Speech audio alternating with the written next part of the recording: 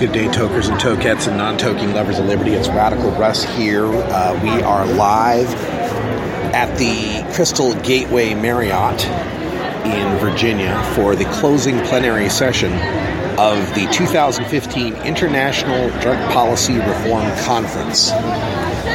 People are gathered in the audience. We're waiting for the plenary session to begin.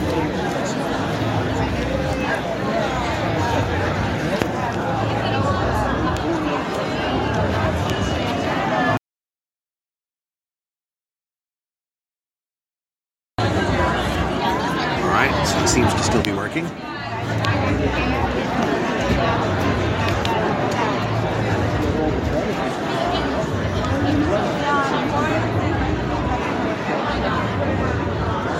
you have enough seats room? It looks like it's all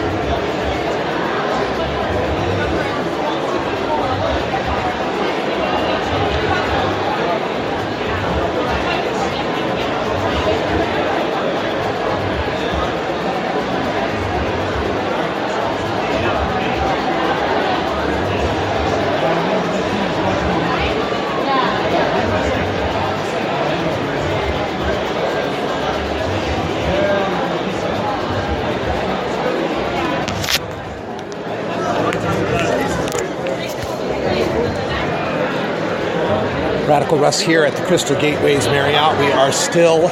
Karen, how are you doing? Nice to see you. Sorry, my hand is a little honeybee. Oh. I washed it, but then it came back. That's wonderful.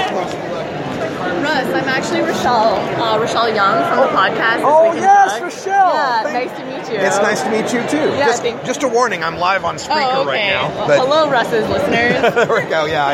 I told them that I'd stream the closing plenary. So, Karen O'Keefe here from Marijuana Policy Project, Rachel Young from This Week in Drugs. How did the podcast go? Did it get a lot of downloads? Yeah, it was actually one of our most popular podcast episodes, the Ohio legalization debate. Yeah. So I'm actually doing a podcast as like a hobby, a side project about broader drug policy reform. Oh, great. And Russ and Dan Riffle were actually on our show to debate the Ohio initiative. Yeah, it was a lot of fun. It was one of our more popular episodes. Yeah. I'm really glad you guys. I hope were the able next to do time that. I'm on, it's not something so contentious. Thanks for everything. I'll see you later. Bye. Bye there, Karen. Howdy. Hello. I should let y'all know I'm live on speaker right now. So say hi to the world. Hi, world. Spark the conversation. Hashtag. Go to sparktheconversation.org and tell us your story. Why do you think marijuana should be legalized? We want to hear from you. Because I smoke it and I don't want to go to jail. That's a really good reason. Sorry, I'm really selfish about this. Really? It's all No. about me. I don't want to go to jail. We don't if want everybody you to else go to doesn't go to jail. jail, that's cool I'm too. sick of waiting on drug dealers. I want to store with ours. There you go. That's a good spot. It's like, can I smoke it? Can I grow it? Can I buy it? We're good. Oh yes, let's do this. I know. We're doing a Spark the Conversation I really want to stay, but hashtag. I'm really going to be. Here we go. I got to pee. Hashtag.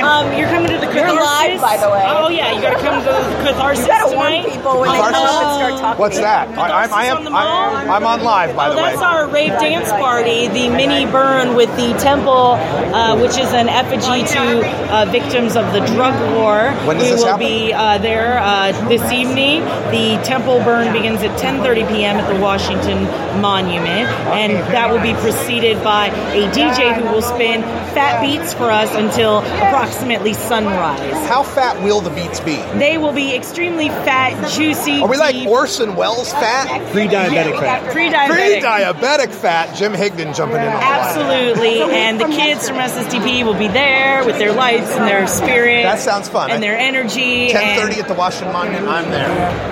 Thanks, Lauren. DPA. So many people gathered here. The main room is filling up. There were over 1,500 people that had registered. Don't know how many of them are going to be here with us at this particular event, so we'll find out. But right now, it's looking good.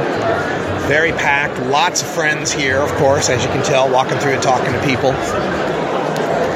We'll see if we can run into anyone else we can say hello to, just as an impromptu thing. Passing by the Spanish interpreter's booth. Oh, looks like they're starting. Welcome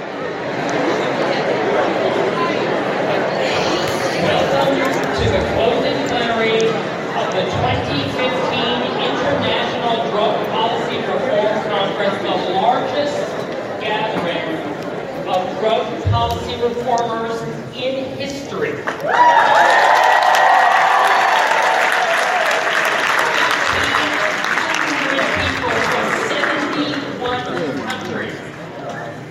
A gathering so large, most of you spent at least some time crouching on the floor, leaning against the wall, or sitting on a friend or a new friend's lap.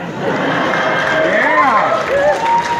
We promise in 2 years the rooms in Atlanta are larger. I'm Stephen Belville, the Deputy Executive Director of the Drug Policy Alliance. I had the privilege of coordinating the program, and I just want to take take this moment to acknowledge the session curators, the speakers, the moderators, who made what I think many of us agree is the best reform conference ever.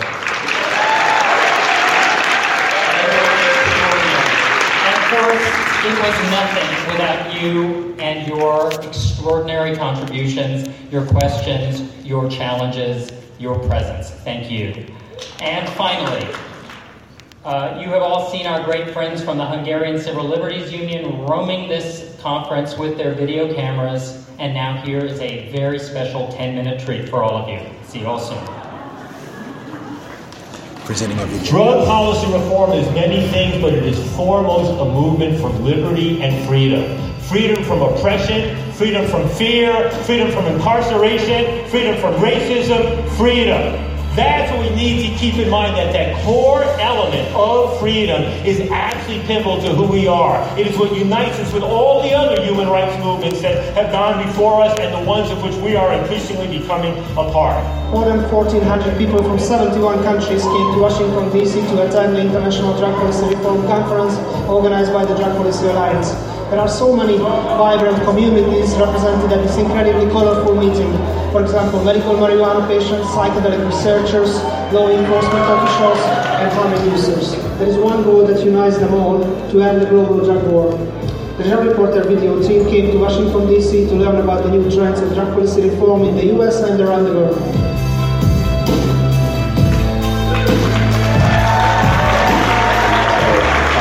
New Jersey United for Marijuana Reform, which is about a year-old coalition in the state of New Jersey that brings together law enforcement, clergy, civil rights organizations from different communities, medical folks, all to legalize, tax, and regulate marijuana for adults. MPP was included in the majority of the medical marijuana programs that we see established now, and we were behind the Colorado initiative as well as Alaska in bringing legalization to those states. Next year, we're looking forward to legalizing in 5 more states as well for the 2016 election. You know, more and more the presidential candidates are willing, and even Republicans, willing to say that this needs to be a state's issue.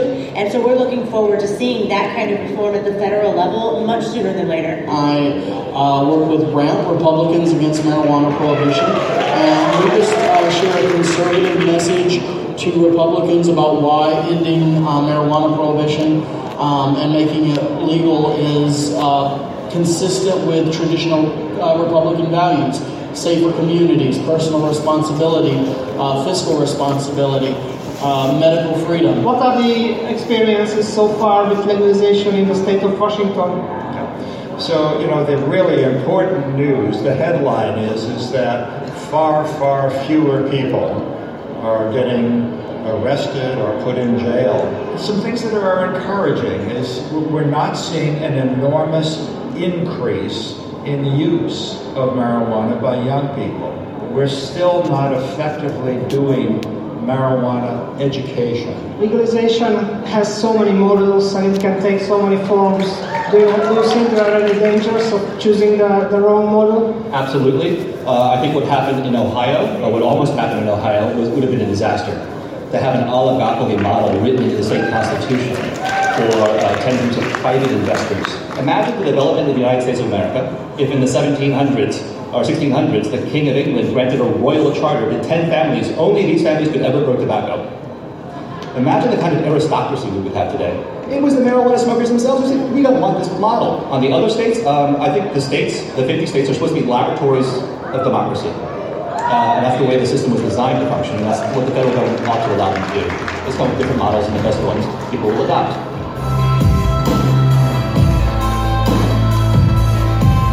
I'm part of 22 Too Many organization. It's a nonprofit organization raising awareness on the veteran epidemic of suicide. I started wearing a vest in 2004 to 2005. I was in the infantry and I was a motorman. Served on the front line. I had guns shot at me. The death that I saw and have had to put on people has messed with me a lot mentally. I've got a lot of grief. I've got a lot of inside mental conflict. How can medical marijuana help people like you? I'm standing here today because of it. If I didn't have medical access to medical marijuana, I would probably have taken my own life by now. Medical marijuana helps calm me down. MAPS is focused on taking MDMA, assisted psychotherapy, through the necessary steps to make an FDA-approved prescription medication. Many people that have gone through the research is just incredibly inspiring, hearing their experience and seeing the joy they have in their life and kind of trying to imagine them in a hard time is really reaffirming. We're here to say, ask Mom about the casualties of the drug war. We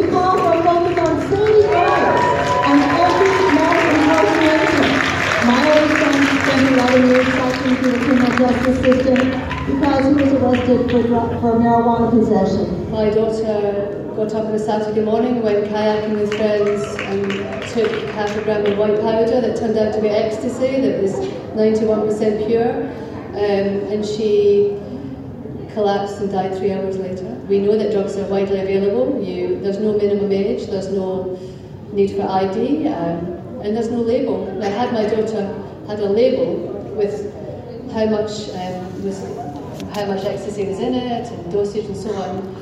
You know, she might still be here. The government has changed recently in Canada. What are your expectations about the drug policy changes? Well, I can say that the first day I woke up happy since the day my daughter died was the day after the election. And I woke up to know that we had a majority government, a government that was ready for change, a government that would listen to its constituents and actually put into practice what we've been asking for from the Conservative government for many years. Do you expect that some new supervised injection sites will be opened in Canada soon? Absolutely. I think the Prime Minister now, when he was running, he stood shoulder to shoulder with the Mayor of Montreal and was very clear he supported Montreal's application for 3 supervised injection sites. Can you explain what was the ruling of the Supreme Court in Mexico around marijuana? A case of 4 individuals was brought before the court where they were asking for permission to grow and consume cannabis for their personal use. They had requested this as a right, as a human right that's in our Constitution. They had asked this of the government, they had been denied, and so then they created a legal case against the government saying that they needed access. And the court ruled in favor, 4 judges to 1, saying that in fact it is part of the full and free development of the personality to be able to consume and have substances as long as they don't hurt anyone else around them. This is a mock supervised injection facility, and the project is called Safe Shape. We're now starting to reach out and form what is in essence a national alliance of harm reduction organizations, syringe access programs that are dedicated to realizing the vision of supervised injection facilities in virtually every metropolitan area in the U.S. That is the grand goal. Dan, this year you are awarded for the wonderful work you are doing around harm reduction and overdose prevention. Congratulations for that. How do you see the trends around naloxone? It's really a no-brainer when you think about it. Here's a drug that is a pure antidote, it has no effects of its own, and we have people dying in huge numbers. Why not make it available to them? You know, where's the downside? Naloxone, I think because of its simplicity, in 19 years, it has cut its swath through the insanity that is the drug war in the United States. And that's been really nice to see. Can you tell me about the work Local is doing in New York City? What are you focusing on now? Right now, we are working on a homeless campaign, which is our newest campaign. We just, before actually making it to the conference, we were at the mayor's event where he announced about 1,500 units that we're getting back of supportive housing. About a month prior to that, we had another victory, which was the Fair Chance Act, where people who are coming home from incarceration will be able to get a job without being discriminated upon. Not one other community has been disassembled and harmed the way the black community has been harmed by this dirty, stinking drug war. You wonder why a 14-year-old is out selling cocaine because his mother is working 3 jobs and still can't pay the rent because minimum wage is $7.45 an hour, and his father is in jail on crack charges because every 28 grams of crack is a mandatory 5 years, and it takes 500 grams of cocaine to get the same amount of time. But who's going to have crack? Black people. We represent a space of a certain level of poverty around all of the different permutations that enslavement has taken the form of. So first it was the actual physical chains of enslavement, of being tied. And for me, policing is the way in which white America continues to replicate the cycle of enslavement that reminds itself of the power relationship on which this society is based. Everything that happens to us is a precursor of what is in store for you. So if you don't understand that, then you don't understand that our fight for freedom is your fight for freedom. Because one of the burdens of oppressed people is to be the agent and the catalyst of the freedom of their oppressors.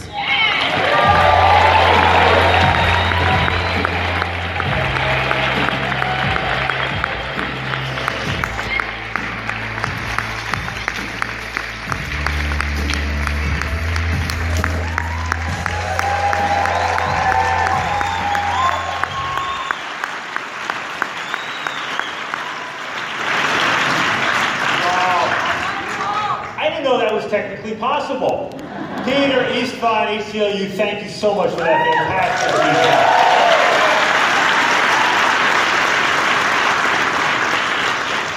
So if you were listening carefully on Friday morning, I told you you had a special treat to open up the plenary tonight. And that is, there is really nobody elected to office who ever stuck his neck out so far and did so much to transform the debate about the drug war and drug policy in America. And that is the former mayor of Baltimore, Kurt Schmoke.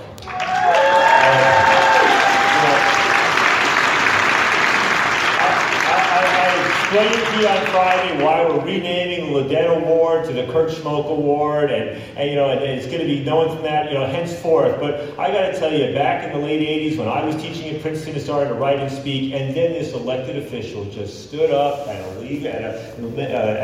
a conference of mayors, and as I told you, threw his notes away and said, "This drug war makes no sense. Makes no sense." And he didn't just say it once, he continued saying it through 12 years in office. He joined the boards of this organization. Then he became the dean at Howard University Law School. He kept speaking out. He's now the president of the University of Baltimore. He is my friend. He is my ally. He has been an extraordinary leader for this movement and in this country. Kurt Schmoke. Kurt, please come on.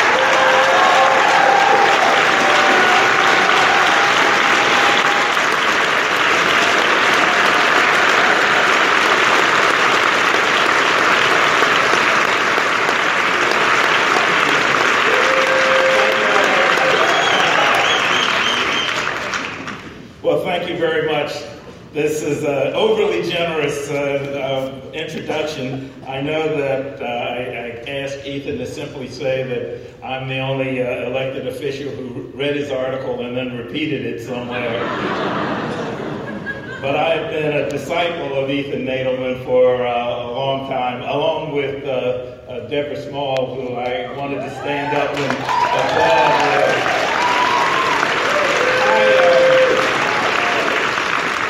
I really do. I want to thank each and every one of you for joining this outstanding conference. It does my heart good to know that it continues to grow. I see people who are brothers and sisters from around the world who are engaged in a wonderful fight to make some improvement, to bring sense and sensibility and justice to this fight. For me, it seems like I was talking to Cassandra, and I told her that, I'm almost an historical figure now. I've been around so long that it was 1988 that I went to that conference that Ethan was talking about. And it was a conference, a joint conference of police officers and mayors from around the country. And what triggered a change in my mind, I had been a prosecutor before being mayor, and a good friend of mine named Marty Ward was an officer who was working an undercover police operation wearing a body wire, and he happened to be killed by the person who he was there to arrest. And it dawned on me at that time that at least in our community, we had more people who were hooked on drug money than hooked on drugs. And it seemed to me that we weren't going to make improvements in our community until we found a way to take the profit out of distributing drugs at the street level. And that led more and more thinking, and then fortunately read Ethan's work and was able to bring some sense to my inchoate ideas. I heard that you listened to Dan Morheim, Delegate Dan Morheim at the conference He is continuing the battle in our state. Just recently at Johns Hopkins, we had a conference, and we looked at a number of issues, many of which you have considered over the last few days: decriminalization, legalization, medicated assisted treatment, needle exchange and safe injection facilities, sentencing and re-entry, and then treatment on demand. And the thing that was so interesting, and I'm sure you found in your conference, is that when we identified examples of progress being made, we could see it in cities, in states, in countries. So it was just coming together and collaborating on an international basis that we're able to move this thing forward. This is not just a local problem or a national problem. As we all know, this is an international problem. If we can solve it internationally, we will save a lot of lives and help communities around the world. So I just came by to say thank you. I appreciate the award being named for me, though I really begged Ethan let me be hyphenated with Ladane, but it just didn't work out that way. But keep going and stay optimistic. I just remember that in just getting needle exchange back in the 80s in Baltimore, nobody said that we could get it done, and yet we persisted and we brought friends in. In fact, we brought friends in from Rotterdam who helped us out a great deal in persuading our legislature. We're going to make progress. We're going to win on this, and we're going to win not just because there's a narrow group of advocates. We're going to win because people will understand that this is all about justice. This is about fairness. This is about bringing science, not politics, to the war on drugs. And hopefully the best days of our countries are still ahead of us. Thank you all very much.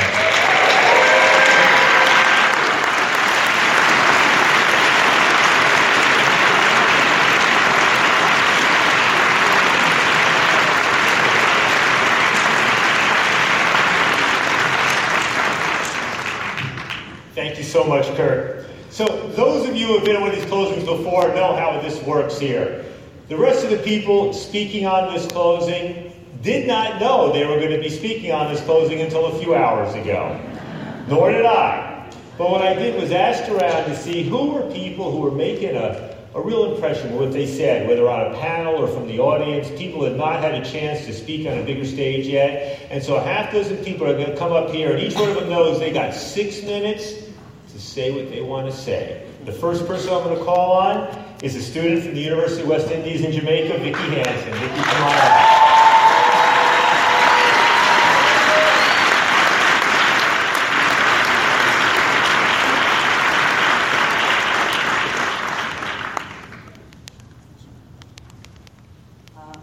Wow. Good evening. I'd like to thank DPA for inviting Jamaica to the table, to the conversation. I mean, it's really important for us to be here, not just for Jamaica, but for the Caribbean. It's given a voice, but I don't want you to hear my voice. I want you to hear the voice of the brewers, the voice of those in this industry who has been criminalized. I know our Minister of Justice was given an award for creating a new framework, a new approach to drugs in Jamaica, decriminalizing 5 plants, 2 ounces, removing the criminal records for persons who have been given charges for possessions of small amounts. But I think we need to go further. It's more than decriminalizing. It's legalizing. It's social justice. I mean, we still have, even this week, there was a young lady who was given 12 months in prison for trying to export 1 pound of ganja, cannabis, because she wanted to pay her school expenses. She now has to serve time in prison just for 1 pound. I mean, we need to change the framework to stop the harm to that young lady who's just trying to build a better life for herself. The issue of reparation and social justice came up in our session, and I raised the issue of access to land, access to capital, because we're talking about persons who engage in growing cannabis and growing an illegal plant because they want to survive. And they're criminalized, they're seen as drug traffickers because of just trying to survive. And we need to change that discourse. We have a placard that says Stop the Harm, United Nations and members. We need to raise our voices here in this conference and go home and raise that pressure on our various governments to change the entire approach. The reform doesn't stop here. It has to go further. It has to go further to protect the lives of the growers. The growers, for me, in Jamaica, they are important because it's not just about growing for wealth, it's going to support your community, to support your family. You talk about persons who are being criminalized and put in jail and leave their children behind. So we need to change that discourse. And I want us to really cause it to leave here, to go home and change the way we look at persons who are involved in planting drugs, as they call it, planting cannabis. For me, it's a herb. Rastaman's a herb.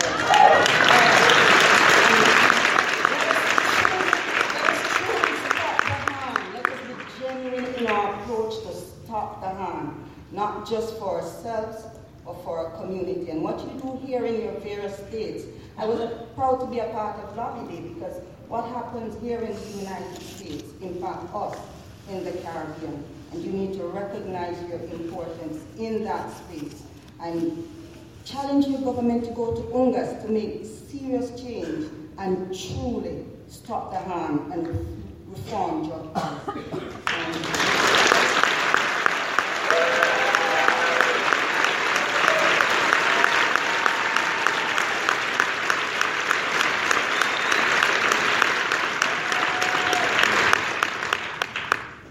Just reminded last year when a young man named Mario Dean in Jamaica was picked up by the police for a spliff, talked back to the police officer, found himself in a jail cell, and was beaten to death by somebody.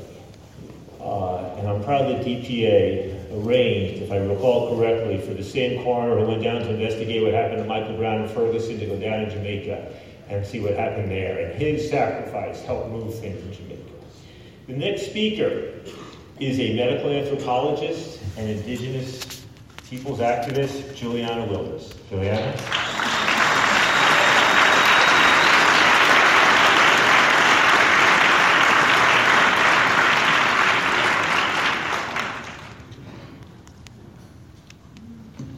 Hi there. I'm going to open this with an indigenous greeting from the Mayan language. Hachkimak and Wolim Wilikash. I'm happy in my heart to see you, my drug reform family. I've been going to this conference this is my second conference here. I came here in 2013, but I have been involved in drug reform for quite a while. I used to live on the West Coast where I began in harm reduction intervention. I was trained by MAPS at Burning Man in 2005, and since then I've been doing workshops at festivals to teach people safe tripping. So that can kind of mitigate all the work I have to do on the back end when they don't trip safely. So I am presently in school, and I am a volunteer with Operation ID, where we do forensic analysis on the remains of migrants who died trying to cross the border. So I literally handle the skeletons of people who are trying to make it to the U.S. because they're fleeing cartel violence. I am also a human rights observer with several detention centers in Texas, where several women are being housed right now while they're being evaluated to see whether or not they are worthy of refugee status here in the U.S. And I can tell you that unequivocally, most of them are deported. And Obama has supported more refugees from Central America than any president before him. I'm also here in the capacity of an indigenous activist because I've been in this movement since about 2004, actually, and during that time, I have been waiting for indigenous voices to be part of this dialogue.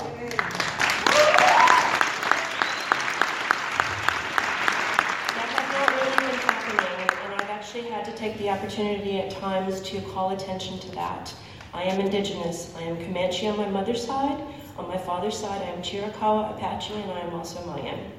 So the only way that I can actually reconcile the privilege I have as an Indigenous person relative to what I do have is that I work for my people and the uplifting of them. And I do have to say that I was a little bit, or more than a little bit, dismayed that the few panels that were dedicated to Indigenous people did not really include many Indigenous voices, only one. And that person was actually from South America. There was no representation for North American people on our homeland in discussions about Indigenous rights and culture and the use of psychoactive substances that we have given to the world. So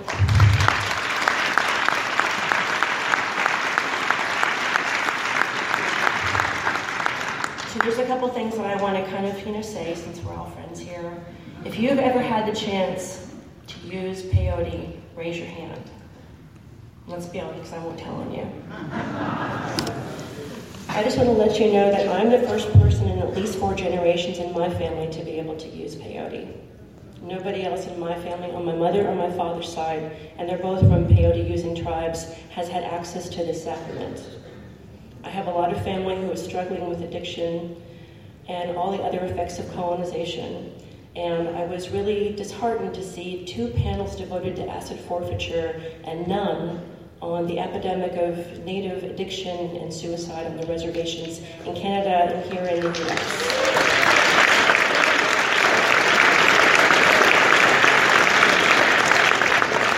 I do want to say that I was really, really happy to see the Black Lives Matter activists here. You all are so important to what's going on. And we do live in a very special time right now where we can actually start to heal some of those wounds caused by enslavement of people and genocide. And there's a couple things that were said by a few of those women on the panel that I wanted to actually bring to your attention. And I think it was Deborah Smalls who said, I'm sorry, I'm trying to read without my glasses.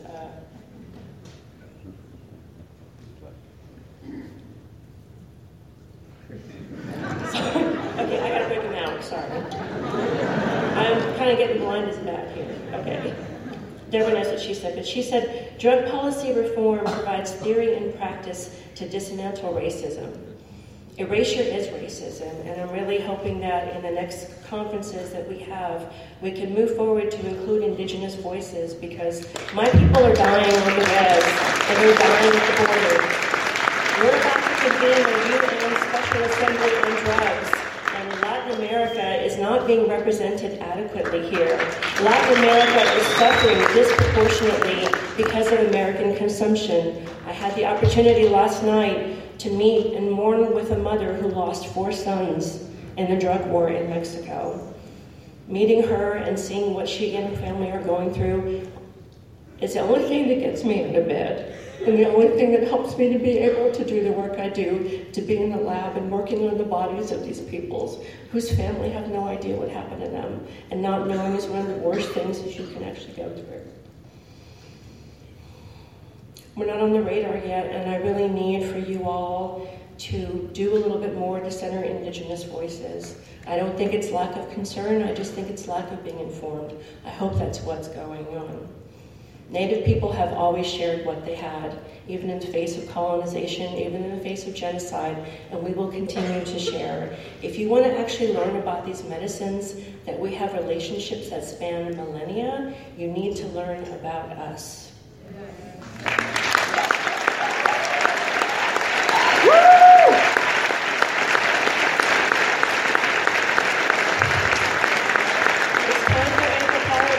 Drug proponents to stop talking about Indigenous people and start talking with Indigenous people. Thank you for listening.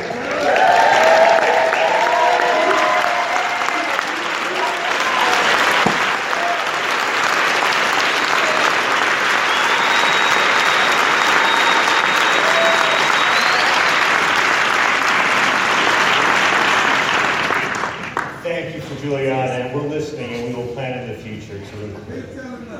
The next speaker is the national coordinator of the network of people who use drugs in Indonesia and an activist for drug users' rights, Aid Augustia.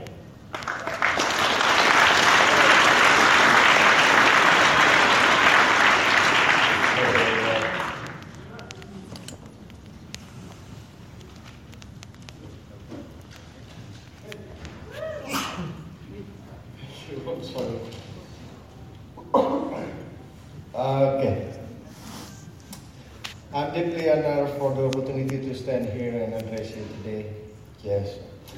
I came from Indonesia, a country known best in North America for killing drug users in cold blood, and most recently for recruiting piranhas and crocodiles to guard a proposed prison for drug offenders located on a remote island.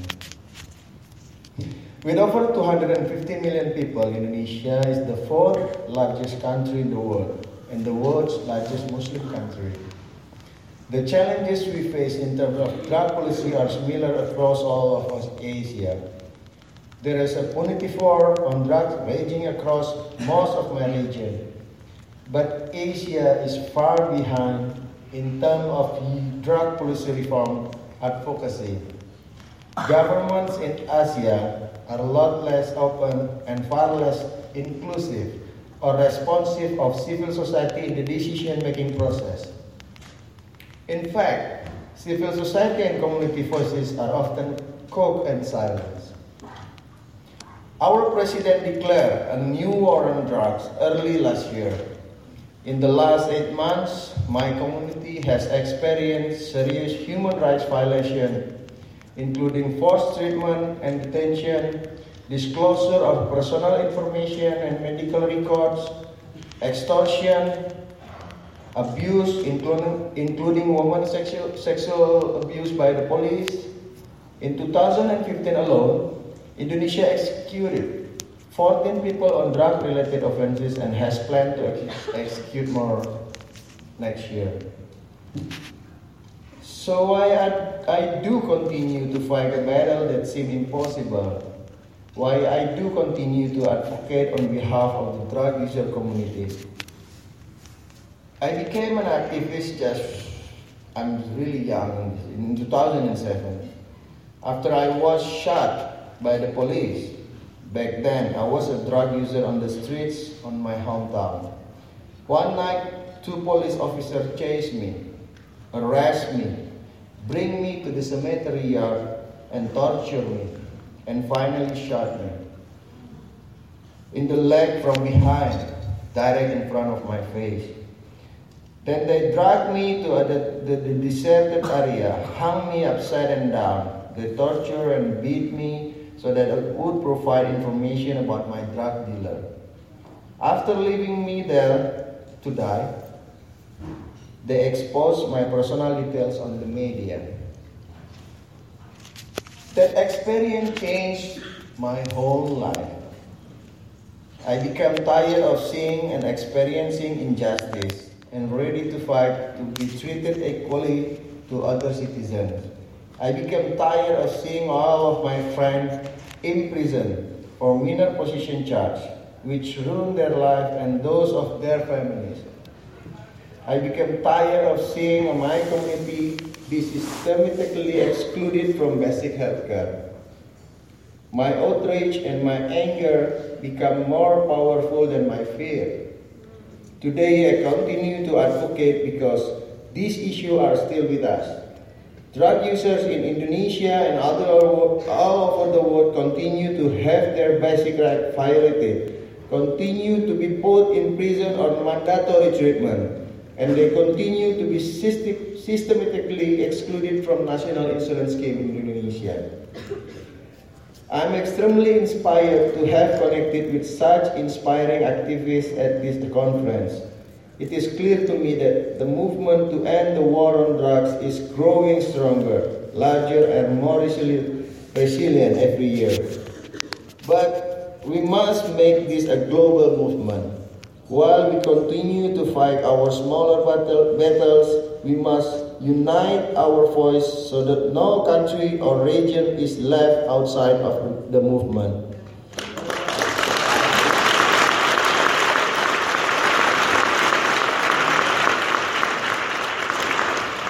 must learn from each other, strategize together, and advocate together. The best time in our life are the moments when we realize and put to use the freedom that we didn't know we had. Thank you.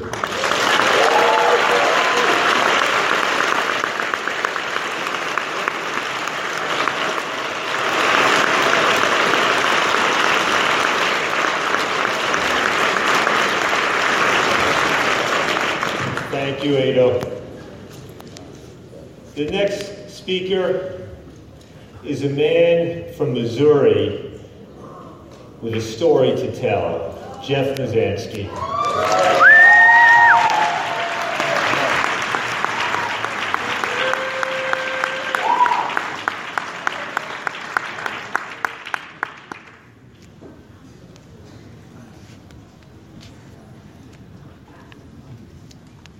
Man, that's a tough crowd to follow, isn't it? It's wonderful to see everybody in there. I'm pretty well new to the game, as you all know. Yeah, we're letting come around things like this. Last September, I finally got out of prison after 22 years.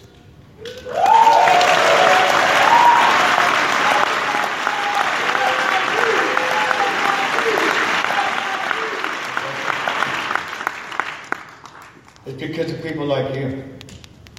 Because everybody, not only in this country, but around the world, that signed petitions, that sent letters in, that spoke up. You know, the thing that our forefathers had when we started this country, together we stand, divided we fall. Well, it's true. And I can see this family here together, and I call you family because that's what you are. You're the spearhead of what this whole world needs. And that's working together, getting the job done. Because the governments aren't going to do it by themselves. Come to this convention, not knowing what to expect, I was really surprised to see what this whole industry has grown to in the last 20 years. It's amazing. I know for a lot of you, you've seen it through the years, so it seems like it's growing slow. But to me, it's like, wow. So I remember having to go hide behind doors to go roll one up.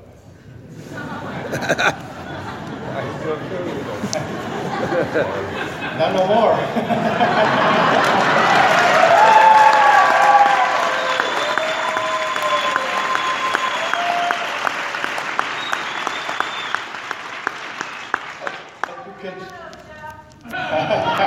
Yeah, I need to. I'm still on parole. And I haven't had a chance to indulge as much as I would like to. I can't. But I really have a lot of joy watching the people that do.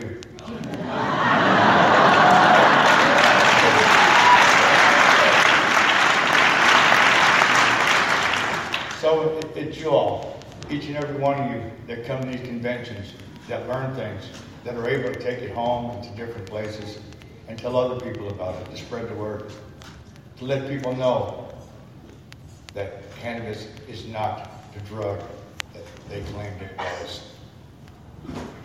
It's medicine. It can help so many around the world. Our veterans are needing it, our children are needing it, and we ourselves are needing it. And if we remember that and all keep the fight one way, and I'm sure we all going to have a few differences here and there, but the main focus is getting it legal so nobody else has to go to jail. Once we do that, or as while we're doing that, what we need to do is start fighting more for these guys that are in prisons.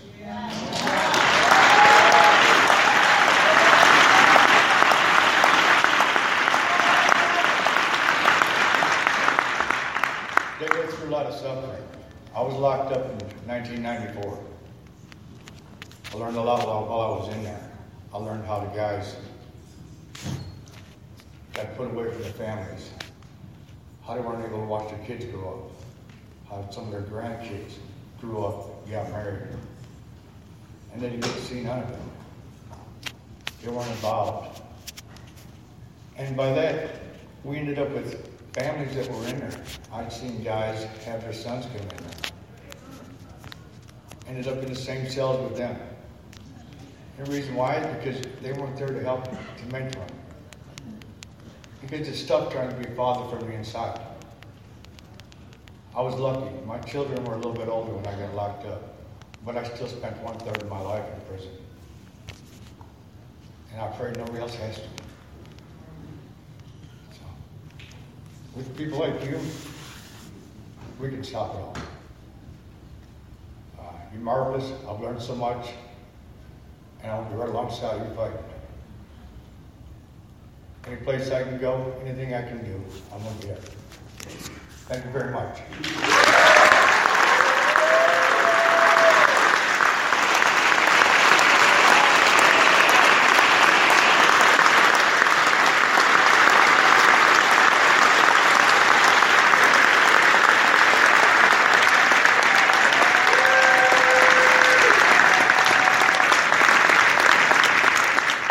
Thank you, Jeffrey. You know, what he left unsaid was that he got sentenced to life imprisonment for selling weed, for performing effectively a community service.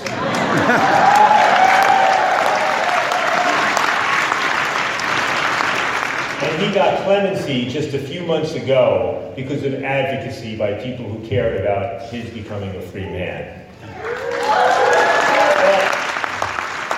I didn't plan it this way, but the next speaker is from Missouri, Ferguson, Missouri. T-Dub, come on up.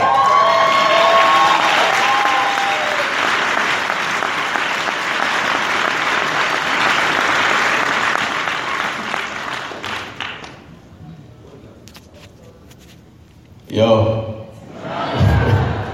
how y'all doing? I'm honored to be asked to speak. I don't think y'all understand how important your work is, not just to your community, but to my community. When you look at it and see all the turmoil and pain that we go through in the inner cities and in the urban community and in black communities, a lot of this is centered around strictly the drug war. Besides racism and classism, it's around the drug war, the hashtags, the fact that Mike Brown was followed and harassed by Darren Wilson. That's part of the drug war. Before standing in front of armored vehicles and MRAPs in Ferguson, I've seen them firsthand my entire life. The MRAPs and the door rammers coming into communities, breaking in doors and houses. So the 1033 and these militarized police have been terrorizing our neighborhoods long before 2014 in August. And that was around the drug war. What I want to do for y'all this evening is, I have a new album coming out. It's called The Drop That Spilled the Cup, which is a Mexican proverb similar to what we say here in the U.S., which is the straw that broke the camel's back, basically meaning enough is enough. We no longer will accept the treatment that's been bestowed on our people. We will no longer accept these murders. We will no longer accept being criminalized. We will no longer accept this pain.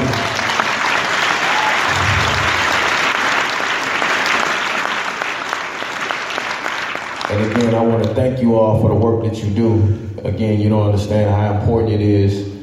It's not just about legalizing marijuana, it's also going to help save lives.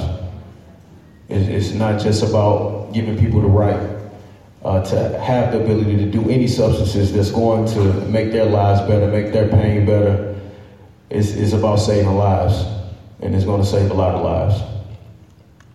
This is the introduction to my album. We come from the bottom.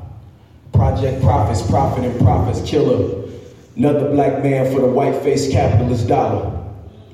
Watch the flash from Impalas. Crack sandwich bags in my pockets. You went last with the goblins. We shoot back, blast at the coppers. We say, fuck America, because it's stolen land built by the slaves. Judges selling kids to the prison early in 6th grade. And they wonder why we scream FTP. When we get free cased every day and black people make up over 80% of the jail pop in this land of the free. This for Little Wayana, Rakia Boyd and Freddie Gray. Von Darren Myers, Mike Brown, so fuck Sally Mae. Them college loan refunds put plenty dope in these alleyways. From Guerrero to Palestine, I am after mine. Lebanon, Mac 11 arms strapped like a Decepticon. Black lives don't matter to Iggy and Mac Miller. And Ronald Reagan was the first American crack dealer.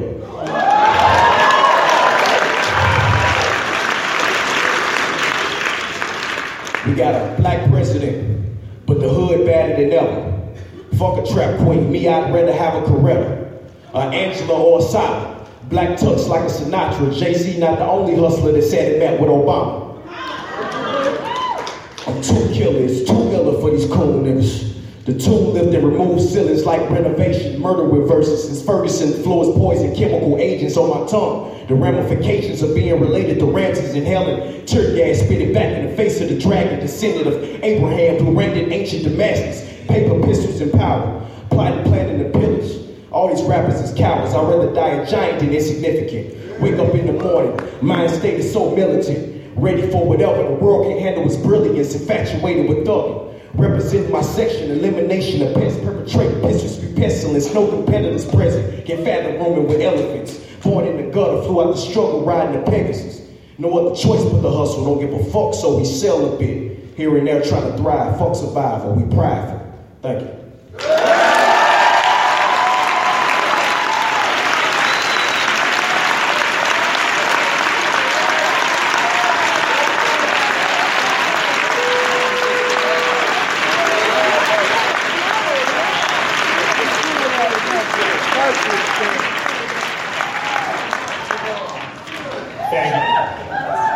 Thank you, T-Dub. You know, next person going to come up, she is a brilliant physician, and she is a brilliant writer. She's making millions think by talking on national television, writing books, and just speak wherever she can. Dr. Julie Holland.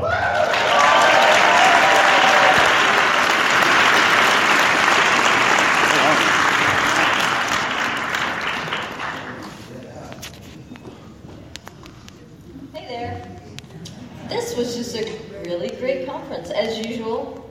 I'm honored to be tapped to come up here at the end. I emailed my mom and I said, it's a little bit like being prom queen or something. So thank you, Ethan, for giving me that. So yeah, I am a physician, and it is sort of my calling and my honor and my duty to alleviate pain and suffering.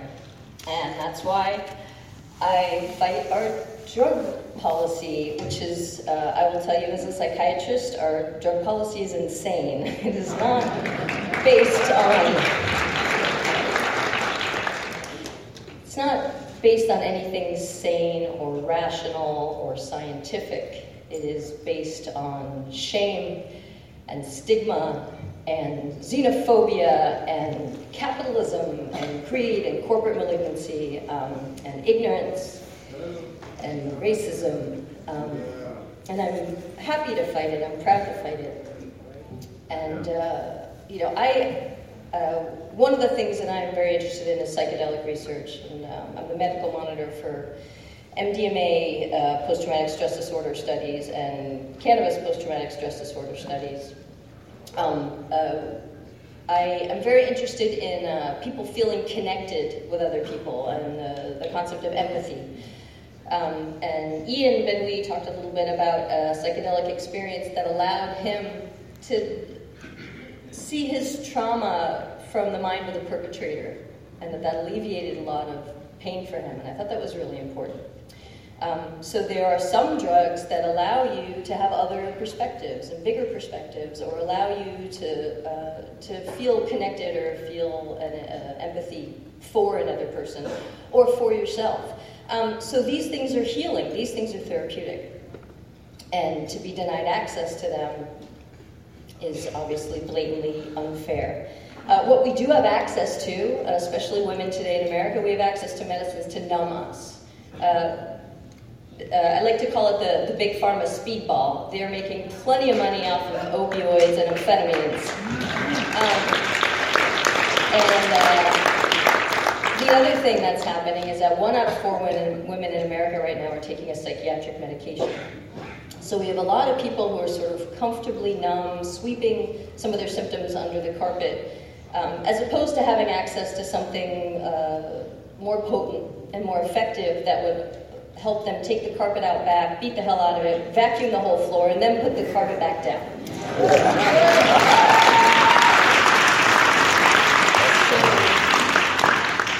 One of the things that's particularly concerning for me as a psychiatrist is that our sort of national diagnosis has morphed from neurotic to psychotic, that we've gone from everybody being on antidepressants to people being on antipsychotics now, especially kids. So I really think we need to pay attention to what we're taking and what our children are taking, and that there are some better options, that we can be more awake and more aware and more empathically connected, but that means we're going to feel more.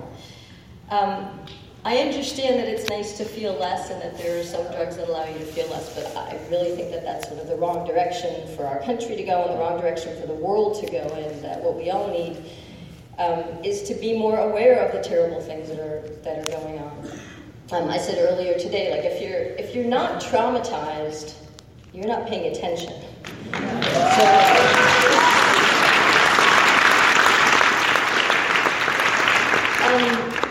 We all have PTSD. We're all, if you're paying attention to what's going on in the world, it's terrible. And I don't think that the solution is to take more sort of mind-numbing, body-numbing medicine and turn away. And, our veterans are particular, Ian also, I'm quoting you a lot, Ian, was calling the veterans our moral conscience. It's hard to see how hurt they are, how wounded they are psychically, but it's because they're carrying out terrible work that we've sent them to do. And it's hard to look at how terribly we've treated the indigenous populations and people of the First Nation.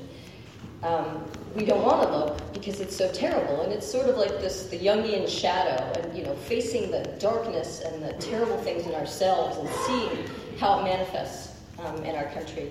And I'm just remembering, wait, Ethan told me to be uplifting, so let's not shift gears. So let's not look at that or talk about that. We need to dig down to the places where we've been hurt, and we need to dig down to where the malignancies are, and we need to pull them out and examine them and then reintegrate with them absent. I'm a harm reductionist, and the foundation of harm reduction to me is education. And that's why conferences like this are so important, because we all learn from each other. And we need to embrace transparency and sharing data with each other, and embrace freedom, cognitive liberty. The ability to these are victimless crimes for the most part. My daughter Molly is here. My whole family is here with me this weekend, and she spoke earlier today, and I hear she did a good job. But we were speaking at the same time. But I took her and I showed her a safe injection facility and what that would look like, and I explained to my daughter about. But even if you don't care about somebody who's shooting drugs, you should at least care that if they have clean needles, that there will be less HIV and hepatitis C in the general population.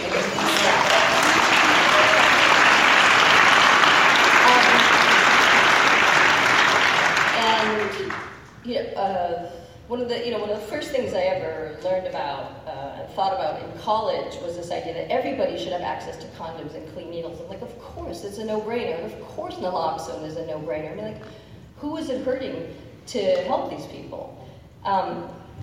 It's pretty terrifying what's happening now. But I am optimistic about where we're going. I am optimistic about Canada and Mexico and the sort of peer pressure that will happen in America, if nothing else.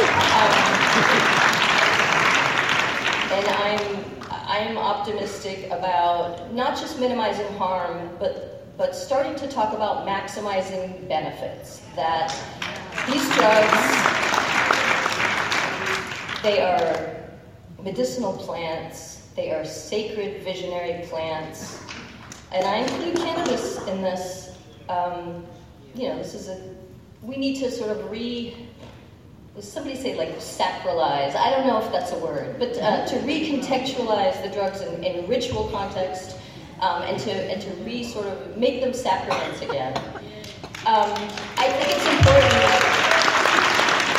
when we leave here and when you go home and people want to know where you were, tell them where you were, tell them what you learned, out yourself as a functional drug-using adult. I think it's very important.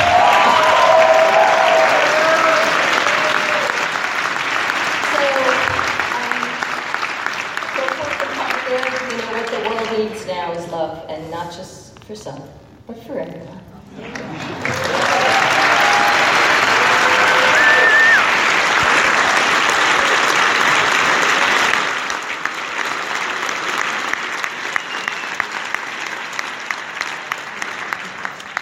Thank you, Judy. Thank you. So, I know I'll see many of you this evening at the awards dinner.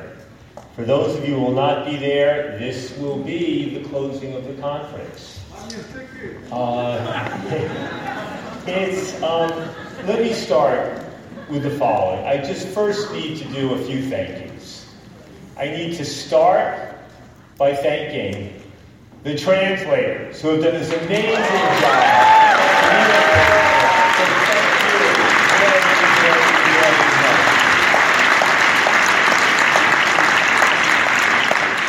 I need to thank my amazing, remarkable colleagues at the Drug Policy Alliance.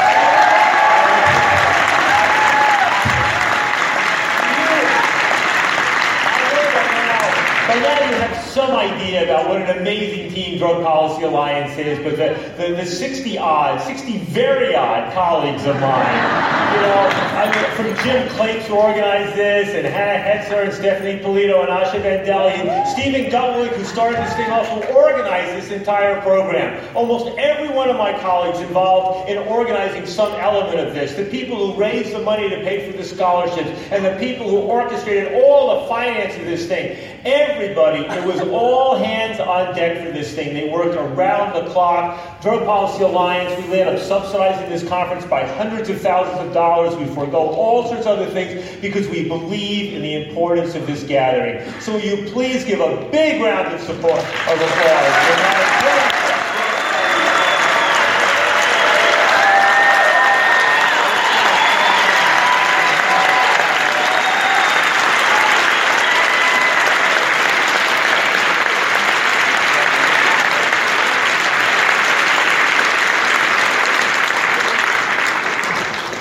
For that matter, to Erica Daniels, who helped us organize this, to the staff of this hotel, which I have to say did a damn good job. This is a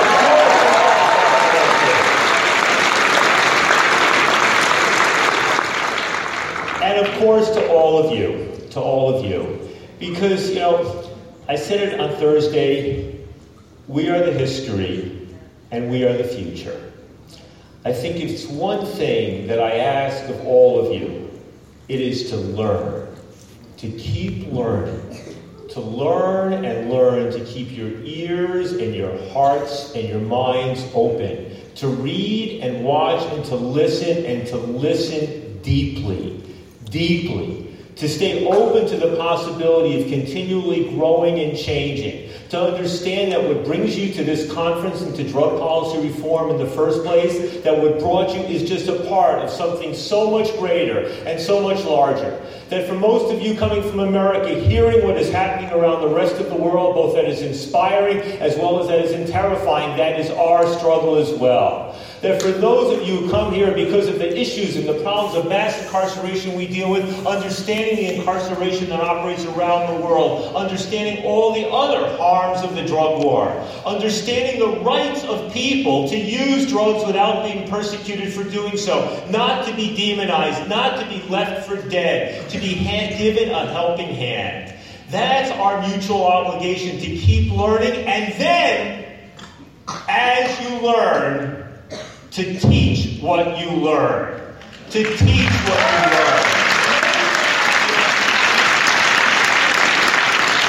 I am overwhelmingly committed to the notion that this is not a place where we preach to the converted, but where a small group of people come together so that we can become empowered to become ever more powerful agents out in the world. That we come here with the ability to go out and teach people who have never thought or cared about this stuff, of people who operate from ignorance and fear. That obligation to learn deeply and then to teach what we know, not to be an echo chamber in this little hotel room, but to go. When we go into the South, into the South with the highest incarceration rates in the world 2 years from now, we will be more successful and more welcome to the extent by which we teach what we have learned. We cannot suffice about just talking to one another. Every one of you know that. We have to be willing to talk to those people we don't like, who don't look like us, who don't sound like us, and who don't vote like us. But that is how we're going to move to the next level.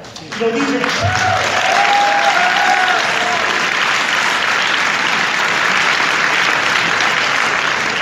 are, as always, and as they will probably always be, challenging times. You know, we look at what happened in Paris just a few days ago, and we can see the ways in which evil and terror lurk in this world, and in which we will never, ever be free of that. It's how we manage it. We look at the people in our government and elsewhere, the people running office who want to respond to that sort of terror and evil in all the wrong ways, by expelling and punishing those people who are fleeing that very terror. And that's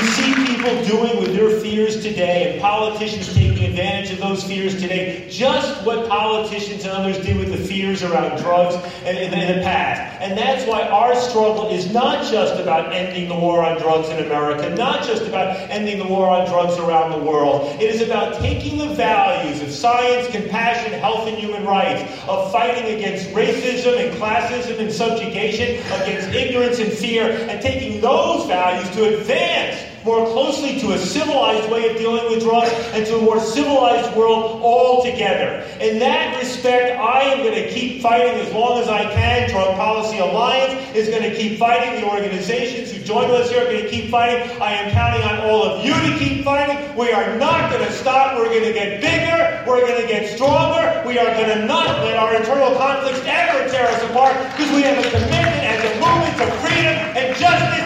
Thank you very much.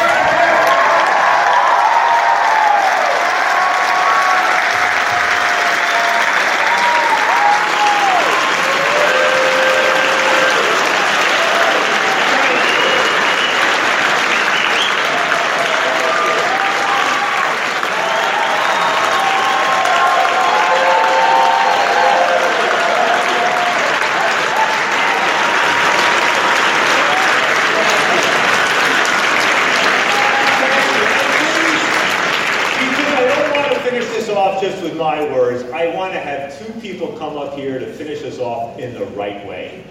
I want my colleague, Geronimo Saldana, and I want Zara Snap to come on up and do the real fitting conclusion. Thank you, Zara, come on up.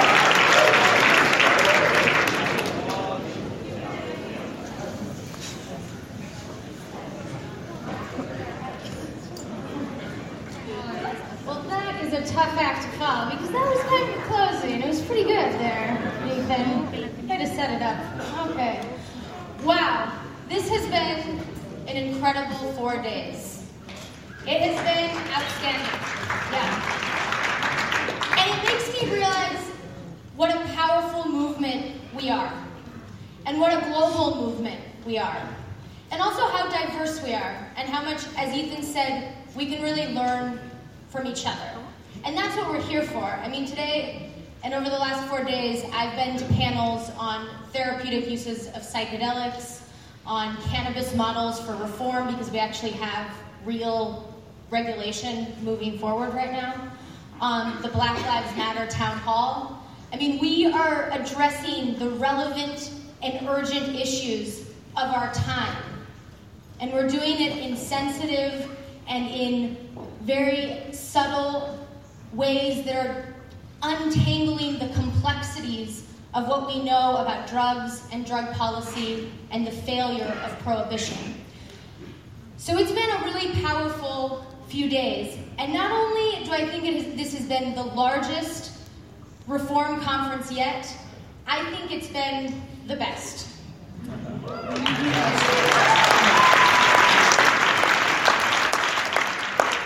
Familia, it has been an honor to be here with you these past 4 days in solidarity, crying together, learning together, getting inspired together. 2 years ago, I was sitting in that back seat, my first week at DPA, listening to the brilliant Cassandra Frederick up here, wondering what the hell I got myself into. 2 years later, I see my familia. I see together, juntos, we can work to end the failed war on drugs together. As someone who works in Mexico and who's from Mexico, sometimes we only hear about the bad things, and we hear about all that we're going through as a region, all that the United States is going through, all that we're all going through around the world, these impacts. But it's coming to conferences, it's coming to the Reform Conference specifically, that gives us hope. And it's seeing all of us together. And it's not only us as individuals, but the communities that we represent, and the people that we bring with us, and the people that we leave behind, that we can take this knowledge back to them. Because that's what this is really about. It's about energizing us to go back and energize others. Because it is only together, all of us, that we are going to be able to dismantle the war on drugs. Juntos, un pueblo unido, together. We've heard a lot about dark days. When I was younger, one of the most powerful things my father ever said to me was, "Mijo, si se puede." And I heard it again from Dolores Huerta, and I recently heard it from Deborah Small, si se puede.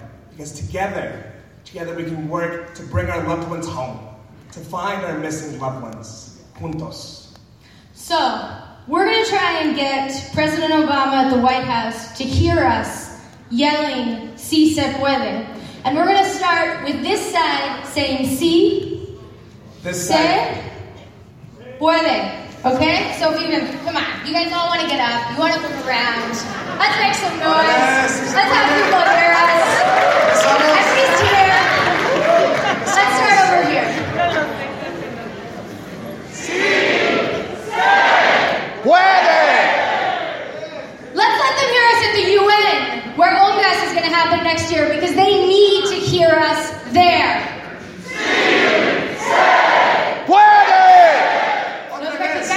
Women. For our family, for our familia, for the desaparecidos, they know they are not alone, that we love them, that we are working to bring them home. Si se puede. All together. Si se puede. Si se puede. Si se puede. We'll see you all in 2017. We can't wait.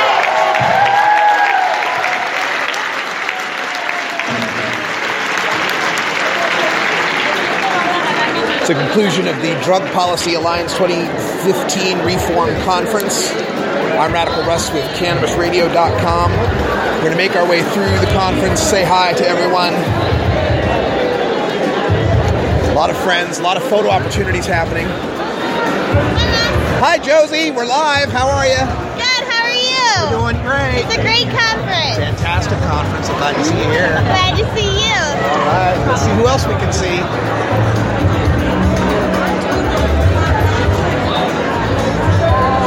So many. Everyone milling about now.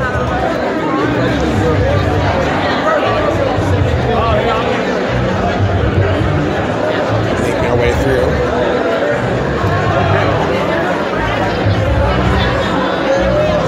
Gotta get my recorder from the back of the room. Howdy, how are you? That was some ending. Yes, it was.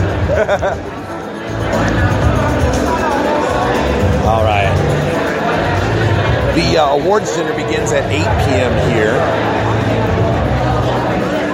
Not sure if I'm attending that or not, but we'll find out for sure.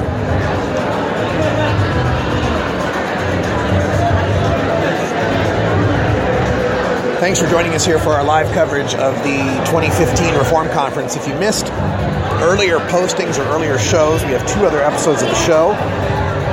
6, 8, 687 688. And then this one should be 689. You can also visit my SoundCloud page at soundcloud.com/RadicalRuss. And we'll have all sorts of information for you there. Gonna call it a night for tonight. Thanks for joining us, and until next time, take care of each other, tokers.